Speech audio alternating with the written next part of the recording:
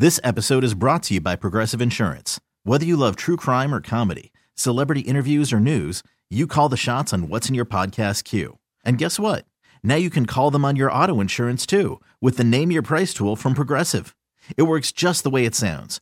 You tell Progressive how much you want to pay for car insurance, and they'll show you coverage options that fit your budget. Get your quote today at Progressive.com to join the over 28 million drivers who trust Progressive. Progressive Casualty Insurance Company and Affiliates.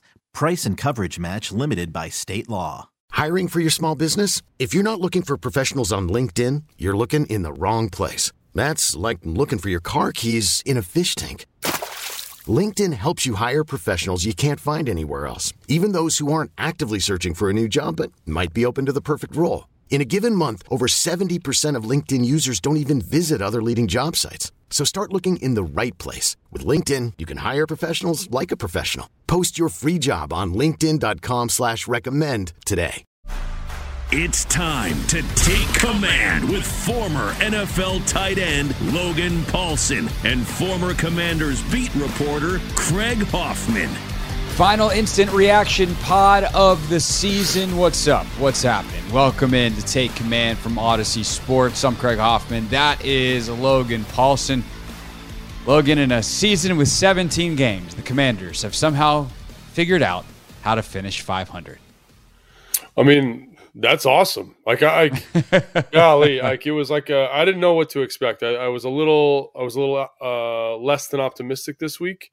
Yeah. But man, like, holy cow, good for them. Way to come out. I know this doesn't mean anything in like the grand universe of winning football games, but I got the sense that Dallas was trying to win this game in the first half, at least, maybe the first three quarters. And, it wasn't like they were walking out the backups. So good for them. And I feel much better about the offseason. I'll tell you that they're not going in on what is that?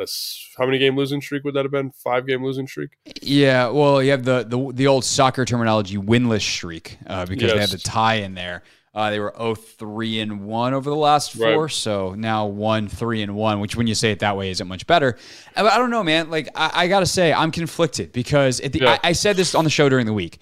I said, you're going to get to the game Sunday, and you're going to have spent all week telling yourself, it's better to lose, it's better to lose, it's better to lose. And ultimately, it cost them 2 draft spots. Not a huge deal. So what is it, 14? What are they? They're now 16, actually, is where they're going to wind up drafting, assuming they hold on to the pick this year. But it would have been 14 if they lost. It could have been higher if other teams had different results today. But by the time they took the field, there actually wasn't that much to see there, so to speak. But either way, like it doesn't matter. And then you're going to get into the game, and you're going to get into the usual emotions of a football game, and you're going to want Sam Howell to do well, and you're going to want them to win, no matter how badly you know that it's not actually the best thing for the franchise long term, because draft position matters, and that's the only thing that was going to be affected in terms of the Commanders football wise from the outcome of the game. But emotionally, I would still say, Logan, I'm conflicted. And the reason is pretty simple. And we will get into Sam Howell's performance and some of the details. And I know that's what most people are clicking on this podcast for. But I got to say, man, watching them play with that amount of intensity and discipline and everything in a game that means nothing, the week after they laid a pretty significant egg, at least offensively last week, it sucks. It just sucks. And I don't know fully what to do with it. Ron was asked about it pretty early on in his press conference, and he got pretty touchy about it, basically saying, like, don't question their effort. They played hard last week, and it just didn't go their way. And there's probably more truth to that than most fans would like to admit. And the quarterback play was so bad, and the play calling was so bad, and they weren't set up for success last week. But watching that game today, being reminded like what the better version of this football team looks like, seeing frankly what it looks like with a quarterback who can make some plays, playing well, or at least decently, making plays, not even playing great. It felt like he played great because it's been so bad. It was nice feeling to go into the offseason that way, but also it's frustrating as hell. Yeah. Yes. So a couple things. Let's unpack that for a second. I do think that this is valuable. I know that people want to say, oh, we want higher draft picks, but going into the offseason with a little bit of momentum, beating a rival, beating the second best team in the division, like that does something for you. I know it's like there's no way to kind of categorize the touchy-feely emotions of a football team, but that can kind of spark you, in going into next season, a nice big win like that late in the year. So I think that is something that, as much as people want to say, oh, we lost 2 draft spots and that could be the difference between player X and player Y, I really look at this and I say to myself, like, probably 2 of the top tackles will be available. There's some good DBs available. If you want a quarterback, one might fall to you there. So not the end of the world. If you want to trade up, you probably could from that spot. But again, like, I think that this has value. And I think the other thing that's really valuable about this is just watching the young guys just play like their hair was on fire. Percy Butler running all over the field. Khaleke Hudson, the first signs of life we've seen from him in a long time. So that was great to see. That was pretty wild. Outside of special teams, you know what I mean? So to see him on the field in defensive reps playing well. John Ridgeway was an absolute man-child for the first probably 4 or 5 drives of that game before he got hurt. The backup number 79 was like quick swimming, like Nick Martin, one of the best guards in the game. Kendall Fuller looked like that dude again. Forrest, I don't know what it is, just adding that piece in the secondary, that cam curl piece for which Percy kind of took over today, let Forrest kind of settle in, let Bobby kind of settle back into their normal spots. And then Danny Johnson played great. So I think defensively, obviously I think you need to acknowledge the fact that the Cowboys offense was bad today. Yeah. Dak Prescott was literally one of the worst of his career performance-wise. It was his career low in completion percentage. Absolutely. But I do think that while it's a little bit him, it's also a little bit the Commanders' defense, and they deserve some credit. And then to your point about them playing hard last week, I definitely think the dudes played hard last week against Cleveland. And I think that's hard for fans to kind of internalize because they lost and it looks so bad. But when I pull clips for Coach's Show, I watch every single snap, offense and defense. And there were so many positive defensive snaps. I'd say there was probably 6 bad ones, and every other one was just like, wow, look at this guy shed this block, butt this guard, look at this tackle by Jamin, look at Payne, you know what I mean? And that is a good sign, you know what I mean? And so to Ron's point, I think that's 100% right, and I think to your point, the quarterback play last week was such that it was kind of non-tenable from an offensive standpoint. So, and you mentioned the play calling, we'll get into that more later, but I do think that this game was great to see those young guys. So obviously the win has its kind of psychological advantages for the young guys. To see them step up in those roles was huge. I love to see Patterson out there. That was great. And then obviously Sam Howell, I think he deserves some credit.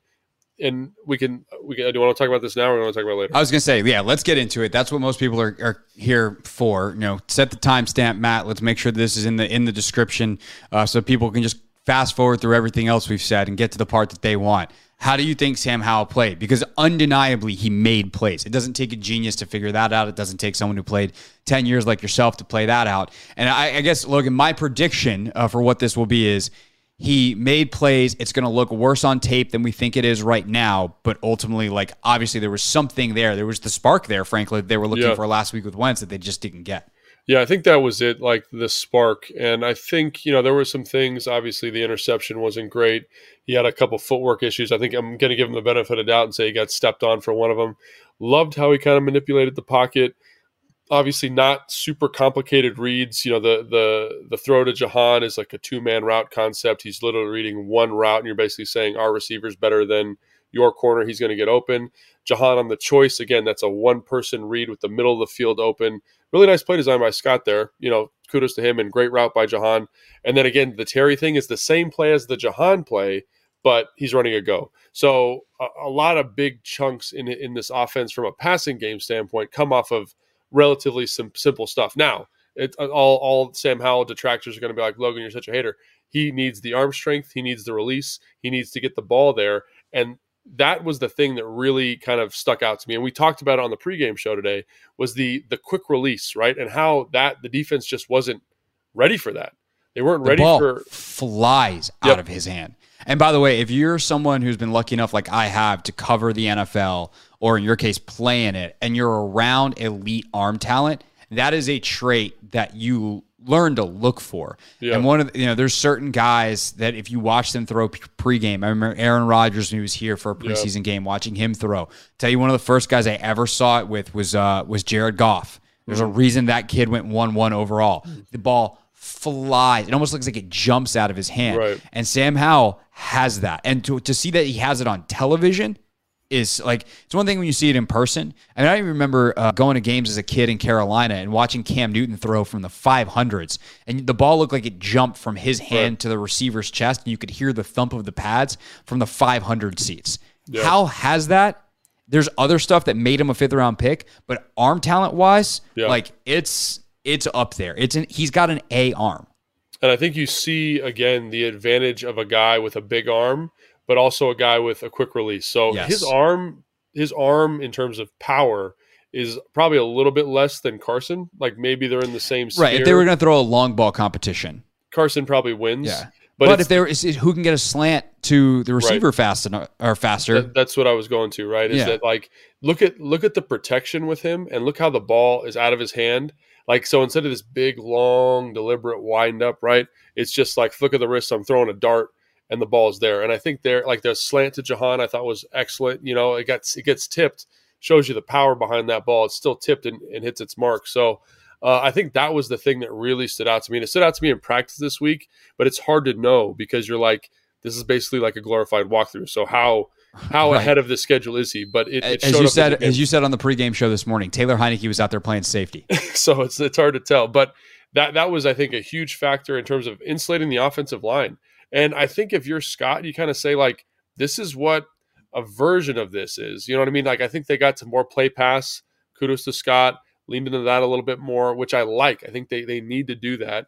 But I think you see kind of what this offense can do in terms of stretching the field with that guy with that elite trait and the ability to get the ball out quickly. Now, I think the most important element of his game that was on display tonight was simply the scrambles, right? The off-schedule scramble stuff. Like that's something that Taylor could have brought to this offense, but for whatever reason was just reluctant to do so, or whatever the reason is, right? Yeah. So you get 2 third down conversions, you get a touchdown off a design quarterback run, and look at what just make a 1-to-1 comparison him to Daniel Jones.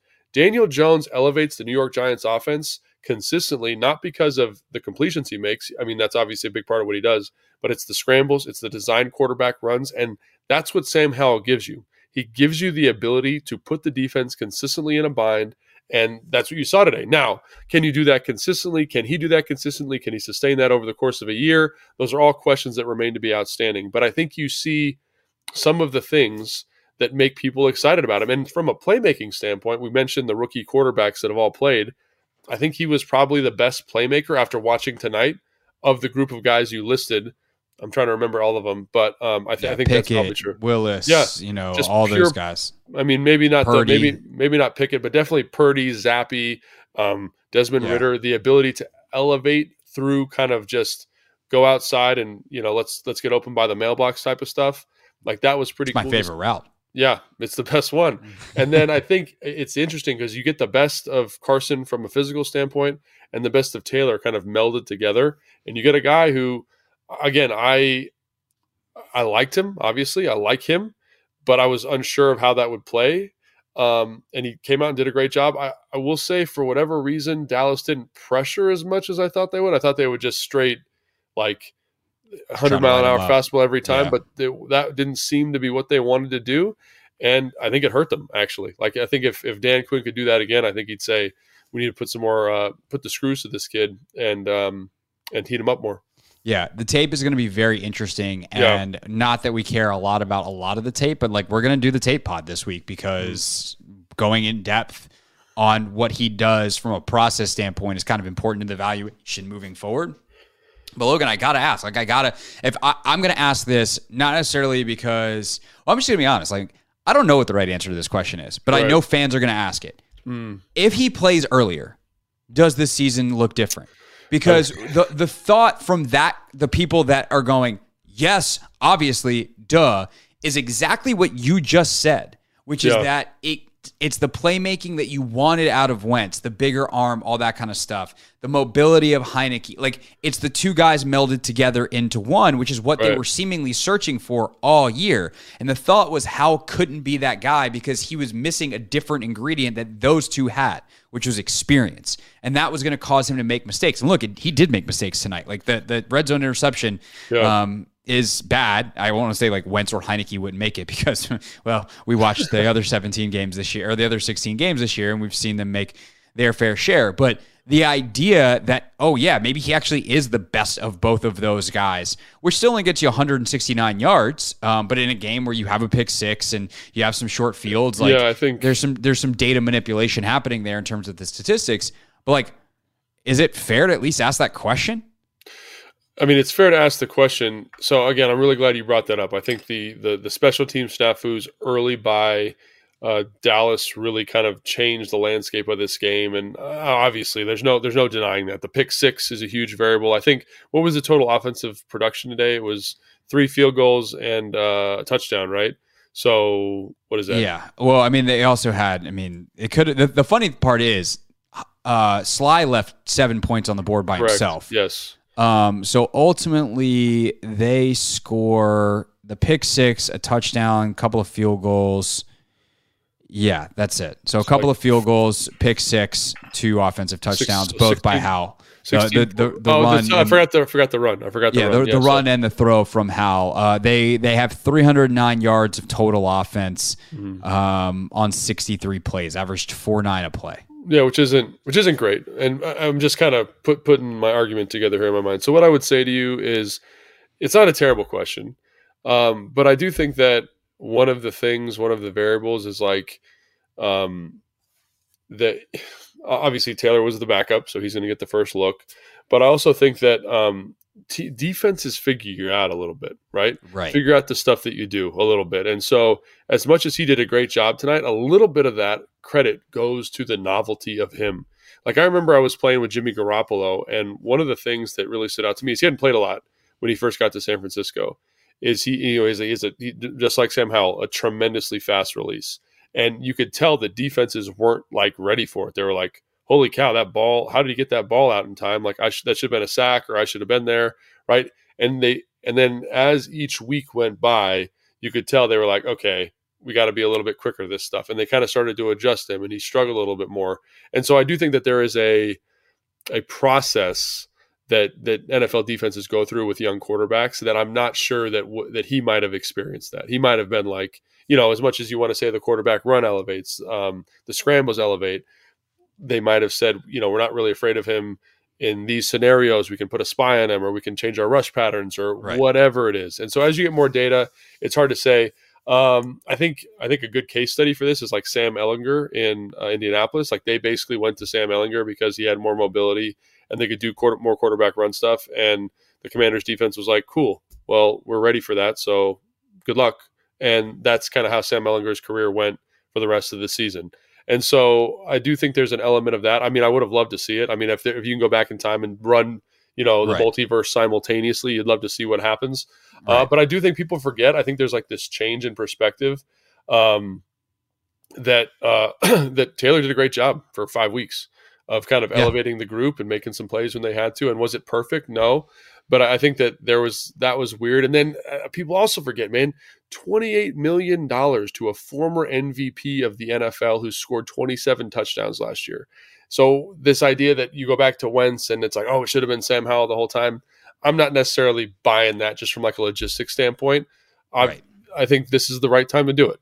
You bench Taylor, you bench Wentz. Let's see what the Young Bucks got. Yeah, I still think that, well, one, for record-keeping purposes, I don't think Wentz actually won the MVP in 2017. He was on pace to, because the knee so you guys can delete your comments now. I will still inevitably get some, and I'm going to say watch 15 more seconds of the video. And sometimes... Yeah, you had a Joey Nick Bosa mix up a couple weeks ago, and you said the wrong one, and then you corrected it in the next sentence, and people went nuts. I think Niners fans. So Niners fans, if you're still here hanging out, sorry, yeah, what's up? We know it's Nick. It'll be fine. I have dyslexia, the point sometimes. Here we go. The point is, you'd be fighting this battle between defenses figuring Sam out and Sam getting better. Yeah, and history says that for the first little bit, the defenses will figure it out faster than the quarterback will get better. Mm-hmm. And the quarterback's ability to get better ultimately determines whether or not he's a good or bad player, right? If Sam continues to elevate and defenses don't really have answers, well, that's because, oh my God, they got a steal in the 5th round and he's great. And maybe that happens. We don't know yet. That is on the road still to come. But when you're in the middle of a playoff race, that's not the time to find that out. I think the hindsight being 2020 for last week is they should have started Heineke. Like, it is pretty clear that going to Wentz was the wrong decision. With the data we have available now, maybe going to Howell would have been good in a must-win game, and maybe he would have done that. But I also do think that there is, and look, I think Howell's a gamer. I don't think huge pressure is going to really bother him a ton. But it is worth pointing out that on the collective of their performance, there was zero pressure for these young guys today. Yeah. And that helps them. And that's not to take away from what they did. It's just to put it in context and perspective. What happens when you need to play well versus you can go out and do whatever it is and kind of let free? That freedom, and it's on Ron and the staff ultimately to try to create that atmosphere as often as possible where guys can feel like they go play free and not be scared of making mistakes. But they are human beings. And whether it's Sam, whether it's Benning, the D lineman that we were talking about, whether it's David Botto, whether it's Danny Johnson. Butler looked like an absolute lunatic today. Yeah. Like, these guys are flying around making plays because F it, this is our chance, and it doesn't matter what happens, win or lose. No one's relying on us. It's us for us and us for each other. And that's an amazing mental state to be able to go play football in, and trying to then take that performance and push it into games that matter doesn't translate. We have mountains and mountains of data that suggest such. I'm Sandra, and I'm just the professional your small business was looking for. But you didn't hire me because you didn't use LinkedIn Jobs. LinkedIn has professionals you can't find anywhere else, including those who aren't actively looking for a new job, but might be open to the perfect role, like me.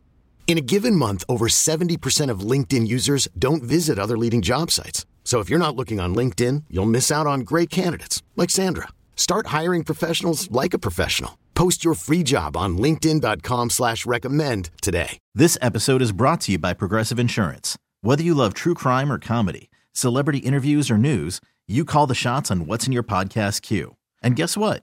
Now you can call them on your auto insurance too with the Name Your Price tool from Progressive. It works just the way it sounds. You tell Progressive how much you want to pay for car insurance, and they'll show you coverage options that fit your budget. Get your quote today at Progressive.com to join the over 28 million drivers who trust Progressive. Progressive Casualty Insurance Company and Affiliates. Price and coverage match limited by state law.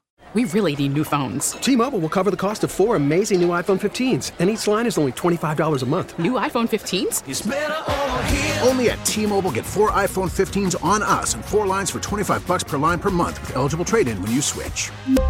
Minimum of 4 lines for $25 per line per month with autopay discount using debit or bank account. $5 more per line without autopay, plus taxes and fees. Phone fee at 24 monthly bill credits for well-qualified customers. Contact us before canceling account to continue bill credits or credit stop and balance on required finance agreement due. $35 per line connection charge applies. See T-Mobile.com. Yeah, I mean, I think that's a great point. I think you said something there that is very true, and I think might have been the reason why they were so reluctant to play him is because he is a gamer. He seems to, when the lights come on, he seems to just be a little bit better, right? Preseason, same thing. I remember watching in training camp, and you saw the ability, but you also saw a lot of the kind of, whoa, what was that? And I'm not saying he's a gamer in the same way Taylor Heineke is a gamer, because Taylor Heineke in practice sometimes looks just flat bad. Like Sam just looked like kind of middle of the road, right? And so for him to come out and play like that, I think that is, again, speaks to the type of guy that he is. And also being loose and having nothing to play for. Like, we have not seen Percy Butler play like this since he's been here. And he's been on defense before. And so for him just to be out there, just letting it rip, I think, again, speaks to this mindset that you're talking about. Number 79, Billy, is that his name? Benning. Potoa'e, I believe, is the correct pronunciation. A lot of vowels. I apologize to Benning. Ron also in his post game was like, "Oh God, he played so well, and I'm going to mess up his name." So, apologies to Benning, but we're calling Benning because that's his first name. That's his first name. We can get that correct. And for him just to go out there and, like, he's played before and not played that loose and not look that good. And so for him to get out there and be, like I said, quick swimming guards and ripping gaps and doing stuff, and even like Ridgeway did a great, like, every single, like, kind of lower mid-tier roster guy just looked great. And I think a little bit of that is because of what you described. And so I got a question for you, and it's something that I think is very telling about whether or not he should have started earlier. Is he your starter for 2023? Sam Howell. I think it's too early to say. And like at the end of the day, he threw for 169 yards, but also like, I don't know. I feel like we do need to talk about, hold on. I want to come back to this. I'm not skating your question. Okay. Yeah. What did you make of the way they called the game today? Because they only threw the ball 19 times. They rushed it today. They had 150 yards rushing, which was great, but it goes on 41 attempts. Yep. And like even down in the red zone where they kicked those field goals late, like let your guy just go for it. Like who freaking cares about the score? And I know our buddy Mark Bullock was going nuts about that on Twitter. And it's kind of like, yeah, see how he handles the situation. Just tell Sam, hey, let's see what you can do here. I would have enjoyed seeing them have a slightly more aggressive game plan, both from I actually think that would have been a better way to play. They got in this rut in the middle of the game where it was run, third down, see what can happen, nothing, punt. And they got in this rut in the middle of the game. And I actually don't think it was the best way to play. Right. So when I see like 11 for 19, 169 yards, a touchdown, a pick, and a rushing touchdown, I'm like, that's a hell of a stat line considering the game they called. And if he's going to do that and they probably open it up a little bit more and he gets better, like, yeah, sure, fine. He can be quarterback one next year. But that's one game, and to pretend like that's how it works is naive and silly. So what did you think of how they called the game? And then we can circle back to where he fits in. I mean, I think the game was called, like we mentioned, the special team snafu, the pick six. Like, it's called because of that. You can be uber conservative because you've got a 13-point lead. Your defense is playing like the best they've played in a couple of weeks. Or the most. By the way, they won time of possession 36-12 to 23-48. Yeah, like they're maybe not the most consistent, right? Maybe that's a better way to put it. Most consistent they've played in the last couple of weeks. And so I've got a rookie quarterback. I'm going to be a little conservative. I agree with you. I think that like there was the third quarter where they had like those 2 or 3, maybe 4 3-and-outs kind of back to back. And I thought, this is so painstakingly obvious you're going to run the football. And then the next sequence, they were like play action to Jahan, choice to Jahan, down into the red zone. And by the way, they did it out of big personnel. Yeah, where has that been all year? Like there were certain things they did today that I'm just like, why now? Yeah. What on earth were you waiting for? Yeah. And so I think that was the thing that was a little frustrating because I'm like, yeah, I understand you've got the game in the bag. You feel really good about it, but you can execute a good conservative offense and still find chunk plays. And I think that's what they found there. I think it was like late in the third, early fourth quarter, because then the next drive is the big play to Terry. And then they were fully in neutral for the rest of the game because it was like and that point left. Yeah. But I think like that is something that Scott has done. The staff has done. I don't know if that's Ron's influence because he's very adamant about that. That I think could be looked at and kind of analyzed critically this offseason, saying, gosh, first down, play action pass is going to be super effective. It's going to be really easy. They're going to be in a very simple coverage structure. They're not going to blitz. Let's get the ball out there. If it's 2nd and 10, I don't care if we run the football. Let's run the football. We'll get to whatever. What is it, 3rd and 6, which is what we'd be at anyway if we ran it twice. So just finding different ways, finding the rhythm of the game, I think is what I really want to see.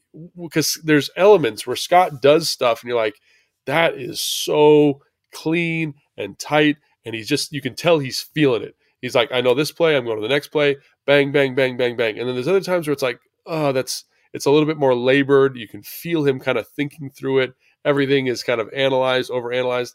And I just would like him to, Scott, I'm talking about, to just say, hey, I'm feeling it. Let's go. First half of the Atlanta game. Second half of the second Giants game, right? The first New York Giants game where he's just dealing. He's calling play action. He knows what he's doing. He knows what the defense is going to give him, and he's got the answers as opposed to the other way around, which is what I felt like was happening here. But again, to defend him, game flow was dictating that if you want to win this game, which I think Ron did, I mean, I think that's pretty obvious. He did. I just think that's a stupid way to approach the game. Right. No, I agree. Given the fact that the score doesn't matter. I thought Greg Olsen had a great quote during the broadcast, and Greg obviously played under Scott in Carolina. Norv and Scott. Scott was the QB coach. And then ultimately the OC when Norv stepped down in Ron's final year. He goes, Scott has a very creative mind. Oh. And sometimes he can overthink things. And I was like, that is astute. Yeah. That is how you get to be the number one analyst on Fox, is by saying things that succinctly, that well. Also, you had a nice career and, you're good on television and all that kind of stuff. Olsen and your tight end, obviously, tight ends, best analysts there are. But yeah, I thought that was very interesting from Olsen. And I think it's correct. And it's kind of what we've said all year. Like, Scott is a guy that is really good on certain designs. He can get in this groove where he's awesome. And you're like, wow, you are feeling it. And then he just loses his mind. And you're like, what are you doing? The thing that was working, why did you stop it? Yeah. And there was definitely moments like that today. They were on, I think, in the first half. They got real sideways in the third quarter. And then all of a sudden, it was like they hit a reset button and came out. And they came out in this formation they haven't shown all year. Yeah. They're in like this full house pistol formation with two tight ends. And next thing you know, Jahan's running up the sideline. And you're like, where did that come from? Right. You threw out a big personnel on first down. What? What? It's brilliant. You know what I mean? Like, and that's you see those little moments, right? But they're usually kind of shrouded in like long moments of like, you know what I mean? So like, I think that's why it's so hard to just say, throw Scott out, because there are elements of what he does that's really smart, really intuitive. They challenge defenses, and like we've talked about that, like there's things we like, but also there seems to be long swaths of period where it's like, man, like that's not the game flow. That's not your the best game feel. Yeah.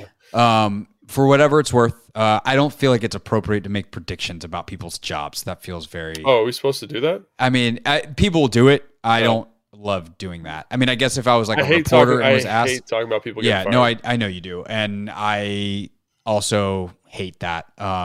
Realistically, like, could we make predictions based off just cold data and what we think? Sure. I think at this point, folks, if you've been listening long enough, you know how we feel about the job that Scott has done. And, based off that, we'll see. Ron was, of course, asked about staff changes in the postgame press conference. He said those decisions will happen this week. From a schedule standpoint, Ron will not speak tomorrow. They'll do locker clean out 9 a.m., so all the players will be in and out of the locker room over, typically it's about a 3-hour period that the reporters are in there as the guys clean out their lockers and speak and do that. And then Martin Mayhew and Ron are scheduled to speak on Tuesday at a time TBD. I would imagine that if they're going to make a change, they do it by then.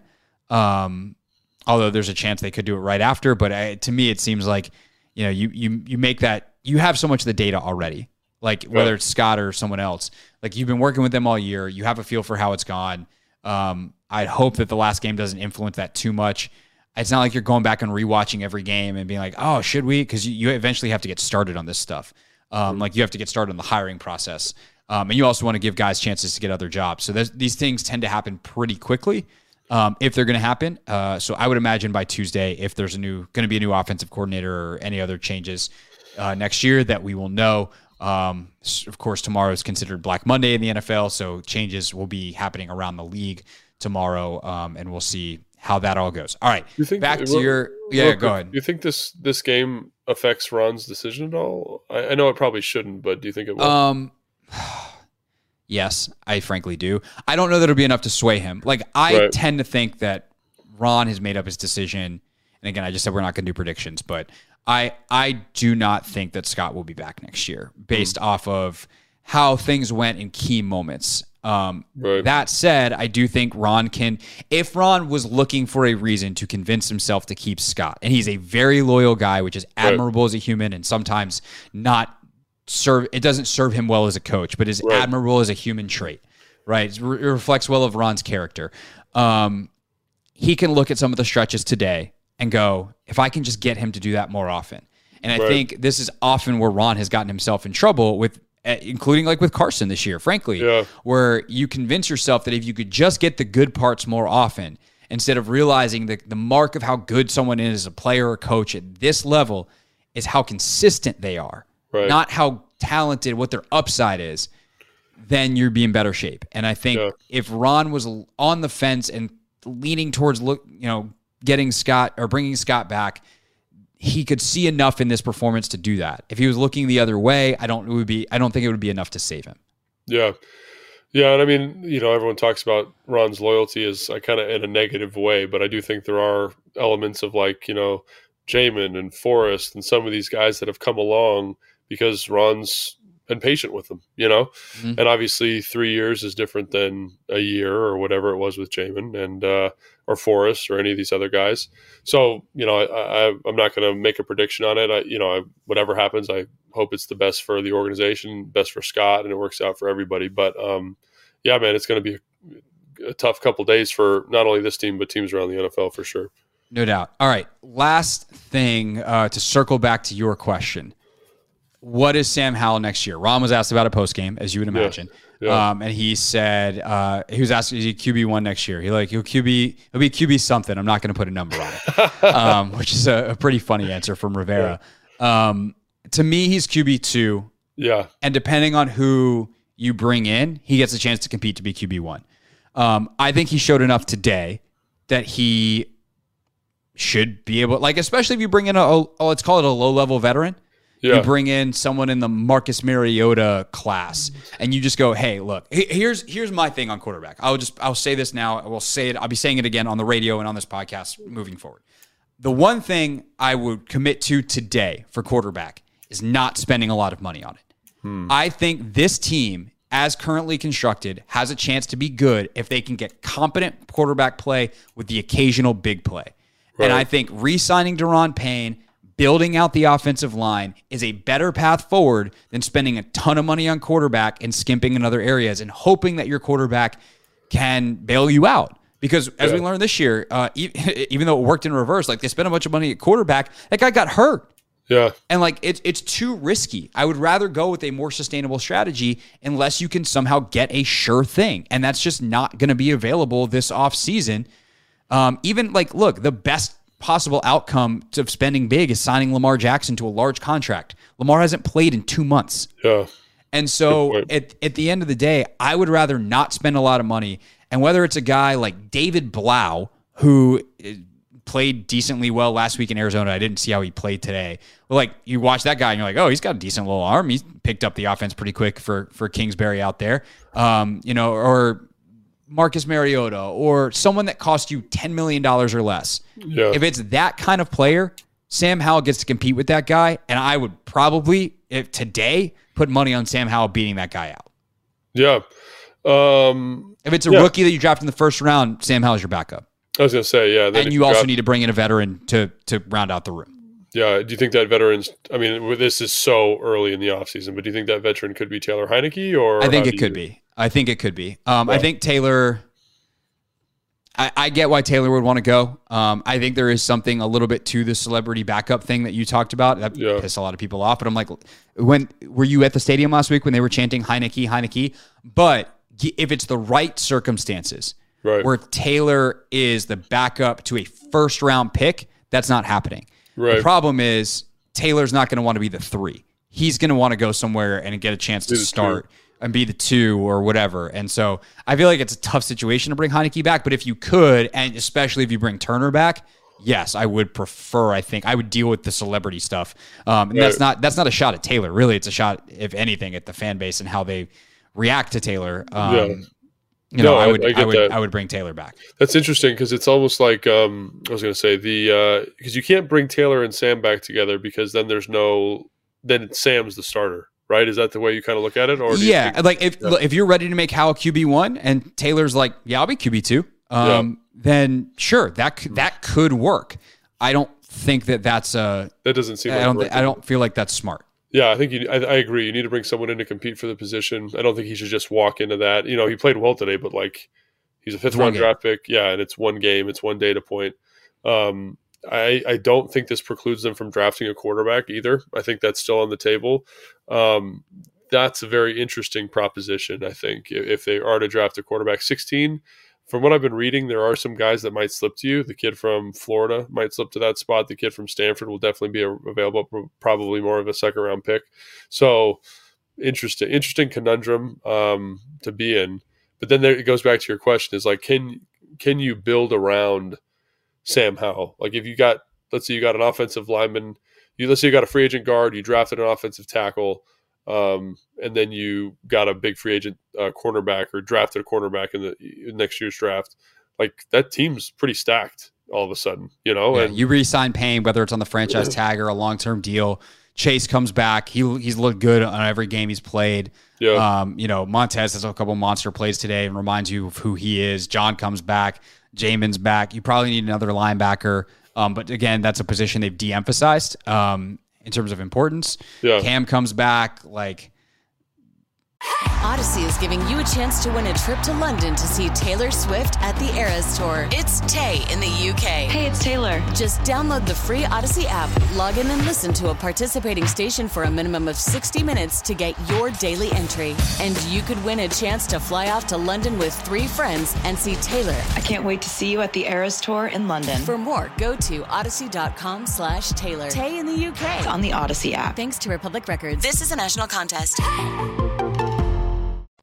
Yeah, I got think some you're young pieces there. Yeah, if the tight ends develop and they ever actually throw them the ball. Yeah, I mean that's it. And we haven't even talked about Curtis Hodgins, who's still on the team. And like they like a lot. And I don't think that bodes super well for Logan Thomas coming back. But we'll get into that. I don't think he's coming back. But that's a different conversation.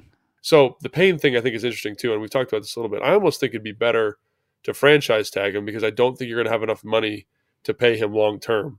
So franchise tag and then trade, and then you get 2 first-round picks this year. I think that. What do you think about that? Was something I mean, if you can get the 2 first-rounders, that's appealing. I will say, I think I'm on record as saying re-signing Payne is pretty close to a must because I think what makes this defense special is those 2 dudes together. Right. It is just so much different than any other team can put out there, and they wreak so much havoc that I think it is worth it to be that invested at that position. Now, I do think that probably winds up costing you Montez or Chase moving forward. Right. But I would be okay with that. Well, the other thing I think what you proved this year, just real quick to wrap that thought, I think what you proved this year is if you have one of those guys and a James Smith-Williams, a Casey Tuhill, and F.A. Obata level player, you can still be hella good across the offensive line. Yeah.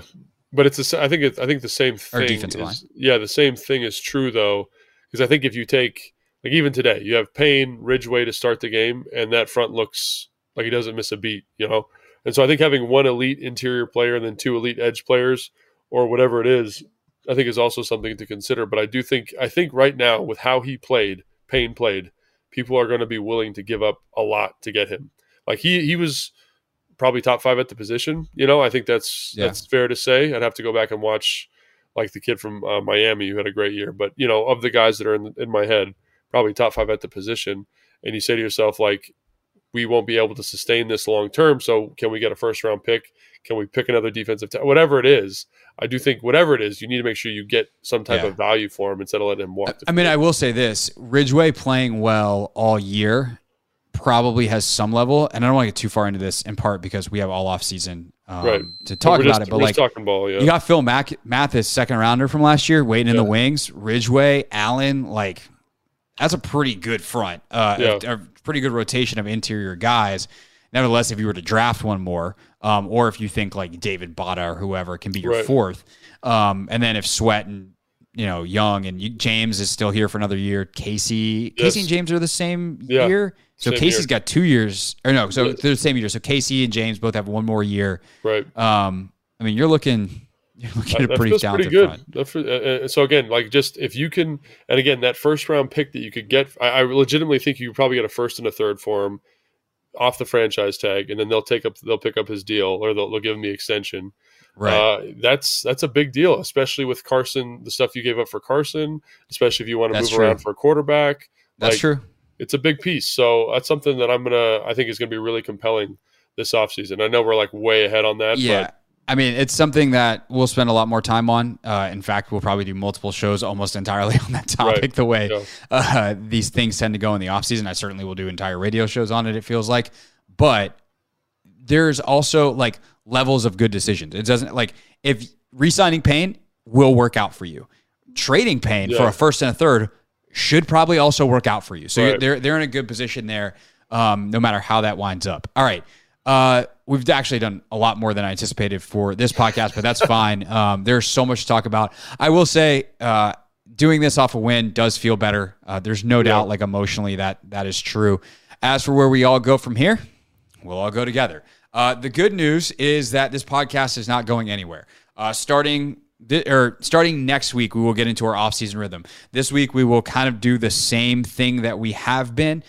So Wednesday, we will look back. I'm going to say we're going to look back at the tape, mostly Hal, but we'll also get into some of Chris Paul, how he played, Percy Butler, some of these other young guys, how they played, and then obviously whatever news comes out of Open Locker Room on Monday and Rivera and Mayhew's press conference on Tuesday. We'll react to that as well. Friday, we can kind of do, instead of a game preview, an off-season preview, and then next week we will get into, like, we can do, what do they do with Deron Payne? We can do the quarterback discussion. Like, we'll have all these off-season podcasts. We'll talk a little bit of playoffs as well. We'll have some of our friends back on. When I say our friends, like not just random buddies, but John Keim, Sam Fortier from the Washington Post is someone I know we've both been talking to about some X's and O's stuff that Sam's had in some pieces that are really, really excellent work by Sam. And I want to have him on the podcast so we can go super deep on that. Nikki Javala is fantastic. Michael Phillips, who's on with me every week on Mondays. We haven't had him on the pod in a while. So, like, we'll have everybody on. We'll try to reconnect with some of our national friends too. Eric Edholm, for sure, who's NFL Media's draft guru. And I've had Eric on shows for years when he was back with Yahoo. So as we get in more towards the prospects, like, Eric is kind of my top of mind guy that we'll have on. And so we'll be doing plenty of stuff here on Take Command. So with that, make sure you're subscribed everywhere that you are consuming this product right now, whether you're listening on Apple Podcasts, Spotify, the Odyssey app, or any other podcast platform. If you're watching it, youtube.com/1067 The Fan is where you get the full episodes. I've got clips as well at Craig Hoffman on YouTube. Thanks so much for listening. Not just today, but all season long. We were one of the first podcasts in our network that launched back in April, and to watch this thing grow through the off season and then ultimately into the season has been so much fun. The community that we built, people commenting, people sending us, messages on Instagram and Twitter and the whole thing, calling into the radio show. I feel like this podcast really took off over the last month, and watching that happen has been really cool. So hopefully we continue that growth in the off season. So long story short, if you like it, tell a friend and tell them to tell a friend too. For Logan, I'm Craig. We'll see y'all in a couple days right back here on Take Command. This episode is brought to you by Progressive Insurance. Whether you love true crime or comedy, celebrity interviews or news, you call the shots on what's in your podcast queue. And guess what? Now you can call them on your auto insurance too with the Name Your Price tool from Progressive. It works just the way it sounds. You tell Progressive how much you want to pay for car insurance, and they'll show you coverage options that fit your budget. Get your quote today at Progressive.com to join the over 28 million drivers who trust Progressive. Progressive Casualty Insurance Company and Affiliates. Price and coverage match limited by state law. T-Mobile has invested billions to light up America's largest 5G network, from big cities to small towns, including right here in yours. And great coverage is just the beginning. Right now, families and small businesses can save up to 20% versus AT&T and Verizon when they switch. Visit your local T-Mobile store today.